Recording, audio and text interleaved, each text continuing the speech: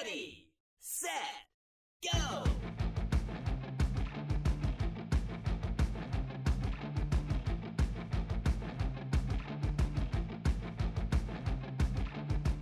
Welcome to the EV Diaries, your home for EVs in small town America. Earlier this month, there was a working white paper published by some researchers at the University of Chicago. And the suggestion is made from their research that EVs aren't being used as much as first thought. Now, they are of the opinion that environmental policymakers are using flawed numbers in their decision making. So to give you an idea, here is their abstract. We provide the first at-scale estimate of electric vehicle home charging. Previous estimates are either based on surveys that reach conflicting conclusions or are extrapolated from small, unrepresentative sample of households with dedicated EV meters. We combine billions of hourly electricity meter measurements with address-level EV registration records from California households. The average EV increases overall household load by 2.9 kilowatt hours per day, less than half the amount assumed by state regulators. Our results imply that EVs travel 5,300 miles per year, under half of the U.S. fleet average. This raises questions about transportation electrification for climate policy. Now, this is a white paper, like I said, that is entitled Low Energy, Estimating Electric Vehicle Electricity Use. And this is done by Fiona Burlig, James Bushnell, David Rapson, and Catherine Wolfram. Was published February 4th, 2021. And of course, I wanted to break this down. First, they find flaws with two previous surveys, and I think both of them came from UC Davis. One was from 2017, which was entitled 2017 National Household Travel Survey. And one is from UC Davis's PHEV Center, which was from 2020. Now, the latter survey suggests EV usage about twice of what the 2017 survey suggested. University of Chicago, in their infinite wisdom, determined that in both of these the sample size was too small, so they picked a PG&E, which is Pacific Gas and Electric, a PG&E block of homes that they knew had a high EV saturation, and they pulled meter data, vehicle registration data between 2014 and 2017, cross-referenced it by address, factored in solar penetration, and the fact that 85% of charging is done at home. They also went ahead and separated Tesla into its own category because of the supercharging network. So basically, they're just data mining and started making some assumptions. First, they admit that they are extrapolating mileage from the electric used in EVs, and they did recognize the vast majority of EV charging is unmeasured. But it is true that some are separately metered, but most are not. PG&E gave them the usage data on 362,945 homes, and they were able to cross-reference and match it down to 57,000 EVs. Now, registration records indicated there were 63,000 EVs in this group, but they could only identify 57,000, so this is what they knew for sure. Like I said, they extrapolated and said that the average EV is only driven 5,300 miles per year, and the average consumption is 2.9 kilowatt hours a day. And again, these estimates are half of the estimate that the California Energy Commission used in their proceedings in 2019. For some odd reason, that doesn't click with me, but it's big if true. Here's my objection. First, they're trying to determine what's going on behind the meter. And there are so many factors that come into play because I've tried this. You have to factor in weather changes or the possibility of faulty appliances or heat pumps, HVA systems. You have to factor into account there might have been outages that could skew the data one way or the other. And realize that they used 3 years of data, but I have seen massive fluctuations in accounts for that type of period. Any attempt to normalize this kind of information sort of muddies the water. For example, maybe a family sent a kid to college. From experience, I know that energy usage drops. You're using less hot water. There are less lights left on. There's less laundry that gets done, and the list goes on and on. So, if I went and bought an EV right after I sent my child to college, charging offsets some of that, but maybe not all of it. But it doesn't show the complete impact. All right, so now the kid comes home for the summer.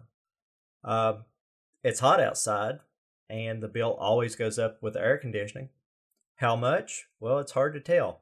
Maybe it's been mild the past 3 weeks in comparison to what it was last summer. If you're looking at a straight usage, how are you going to tell?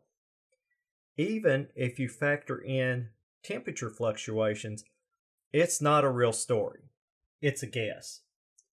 The second problem I have with this is that the University of Chicago recognized that Tesla has charging infrastructure in place and that Teslas may be prone to longer trips.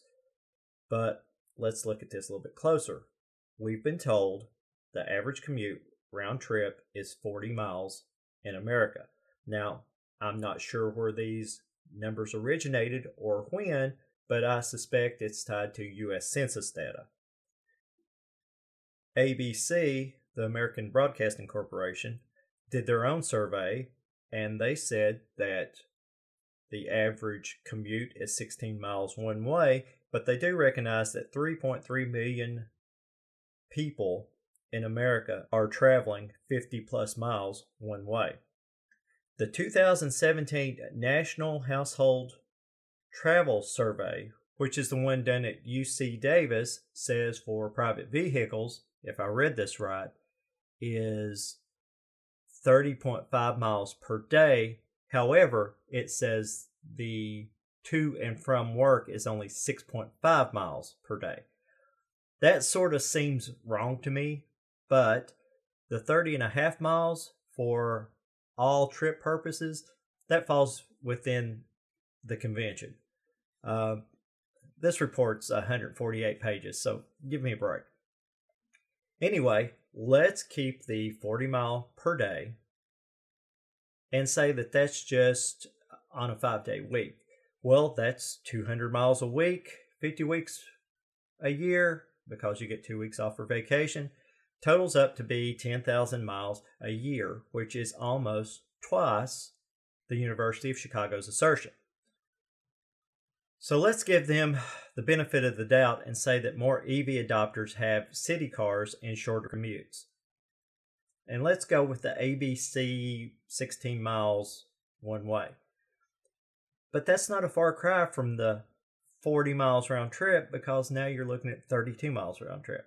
That still translates to 8,000 miles a year.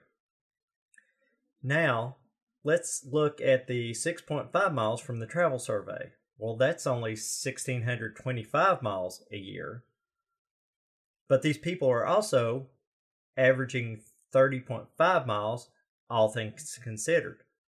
I'm not saying that the 5,300 miles is out of the realm of possibilities.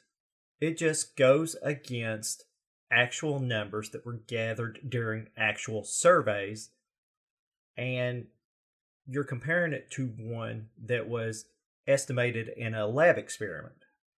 It comes down to, if you don't like what the numbers are saying, manipulate them a little bit further. You'll get there. The third issue I have with this is that it doesn't take into account vehicle efficiency. We know that the Tesla Model 3 Standard Range Plus has been identified as the most efficient at 239 watt hours per mile, or that's about 4.2 miles per kilowatt hour. It's slightly higher than some of the other Tesla flavors. Let's look at the big three, though. We've looked at the Model 3. Let's look at the Bolt. It comes in with 286 watt hours per mile, which is about 3.5 miles per kilowatt hour. The Leaf weighs in at 304 watts per mile, which is 3.3 miles per kilowatt hour. And all of this is according to the EPA. My i3 is rated about 3.35 miles per kilowatt hour, and we will maybe look at that in a bit. If you have a performance vehicle, such as an e-tron or a Taycan, 2.2 miles per kilowatt hour is about the best you're going to expect. But a lot of that has something to do with how you drive them. So using these numbers, let's predict something. A Nissan Leaf, and we're going to take the Nissan Leaf as the average EV, okay? It's right in that range as far as miles per kilowatt hour goes. So let's take the Nissan Leaf, using the University of Chicago's 2.9 kilowatt hours a day would suggest that it's only traveling an average of 9.5 miles per day. Again, let's look at a 5-day work week. That's 47.5 miles per week. Translates to 2,375 miles per year. But again, I'm wondering if that 2.9 kilowatt hour is an accurate assessment. Now, let's look at it at 30 miles a day. Well, that translates into 9.1 kilowatt hours a day. Again, if we look at the 5-day week, 50-week year, that's 7,500 miles per year. Now, I will make some concessions. EV owners may only live 10 to 15 miles away from work. Maybe they're more likely because current EVs easily meet their needs at this distance. Keep in mind, too, that this data is from 2014 to 2017, and there are much more options on the market today with higher efficiencies. People who are EV owners typically more environmentally conscious, so maybe they're choosing to live closer to their workplace, not because they drive EVs, but because even when they had internal combustion engine cars, it was less harmful, so they chose to work closer. Let's even go and play that affluent game where everyone says that EV drivers are more affluent, so consequently, they could more easily afford to be closer to where they work, but that does fly into the face of those high-power CEOs and their mansions, which everyone knows.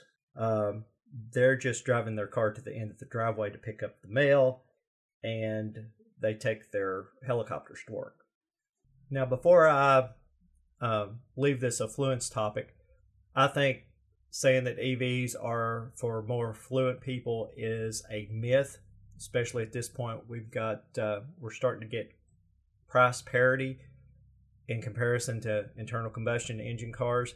When EVs first came out, when the Teslas, the early models first came out, and they were priced higher than your average vehicle, yeah, maybe back then they were a plaything for the rich, but now they're not. EVs are everywhere. They're accessible. The used EV market makes EVs highly affordable. So, again, don't buy into the affluent myth, because that's what it is. It's a myth. It's misinformation. It's people wanting to bring EVs down, and I don't know if it's out of fear or resentment. I just don't know, but the affluent thing is a myth. Anyway, for the average commute to be 40 miles, That means there has to be much shorter distance to offset the people that are driving 200 miles a day to work. And I understand that. There's also diversity in this group because, public transportation factors in if it's available. Maybe you don't always drive your car to work. Maybe you take the bus or the train.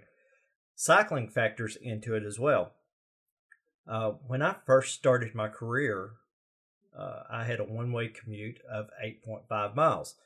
And there were several days that, if the weather was nice, I cycled. Since then, my commute has been 30 plus miles one way. I used to say that if I ever got back to that 10 to 15 mile range, I'd own a Vespa scooter. Of course, here in southeastern Kentucky, if you see a bicycle or a scooter, the first thought is DUI. That is, unless you're wearing all the cycling gear. And here's a fun fact. If you drop the seat and you look like you're going to work, the rednecks will leave you alone. So coming back to this 5,300 miles per year, that is about 21 miles a day. And it seems light to me, but it's not completely unreasonable. But again, even a Nissan Leaf at 3.3 miles per kilowatt hour, you're still talking 6.36 kilowatt hours a day, which is more than 2 times what University of Chicago is suggesting. In conclusion, I'm not saying that this report from the University of Chicago is incorrect. I think there's some flaws in there, but obviously there's flaws in every survey that we're looking at because there are just so many factors to consider.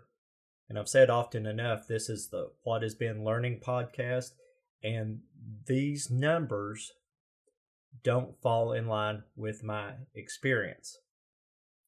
Next time, we'll talk about what I'm experiencing, and I would like to also include some of your stories in that as well.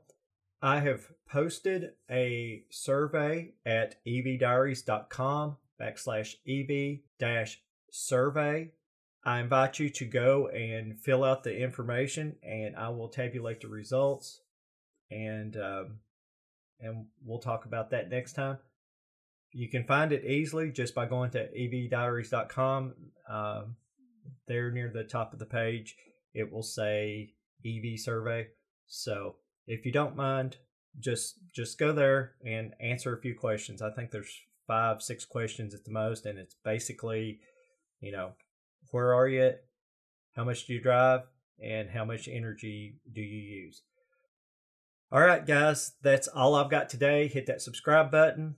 I appreciate you listening, and just remember, the EV revolution is here, and it's a fun ride.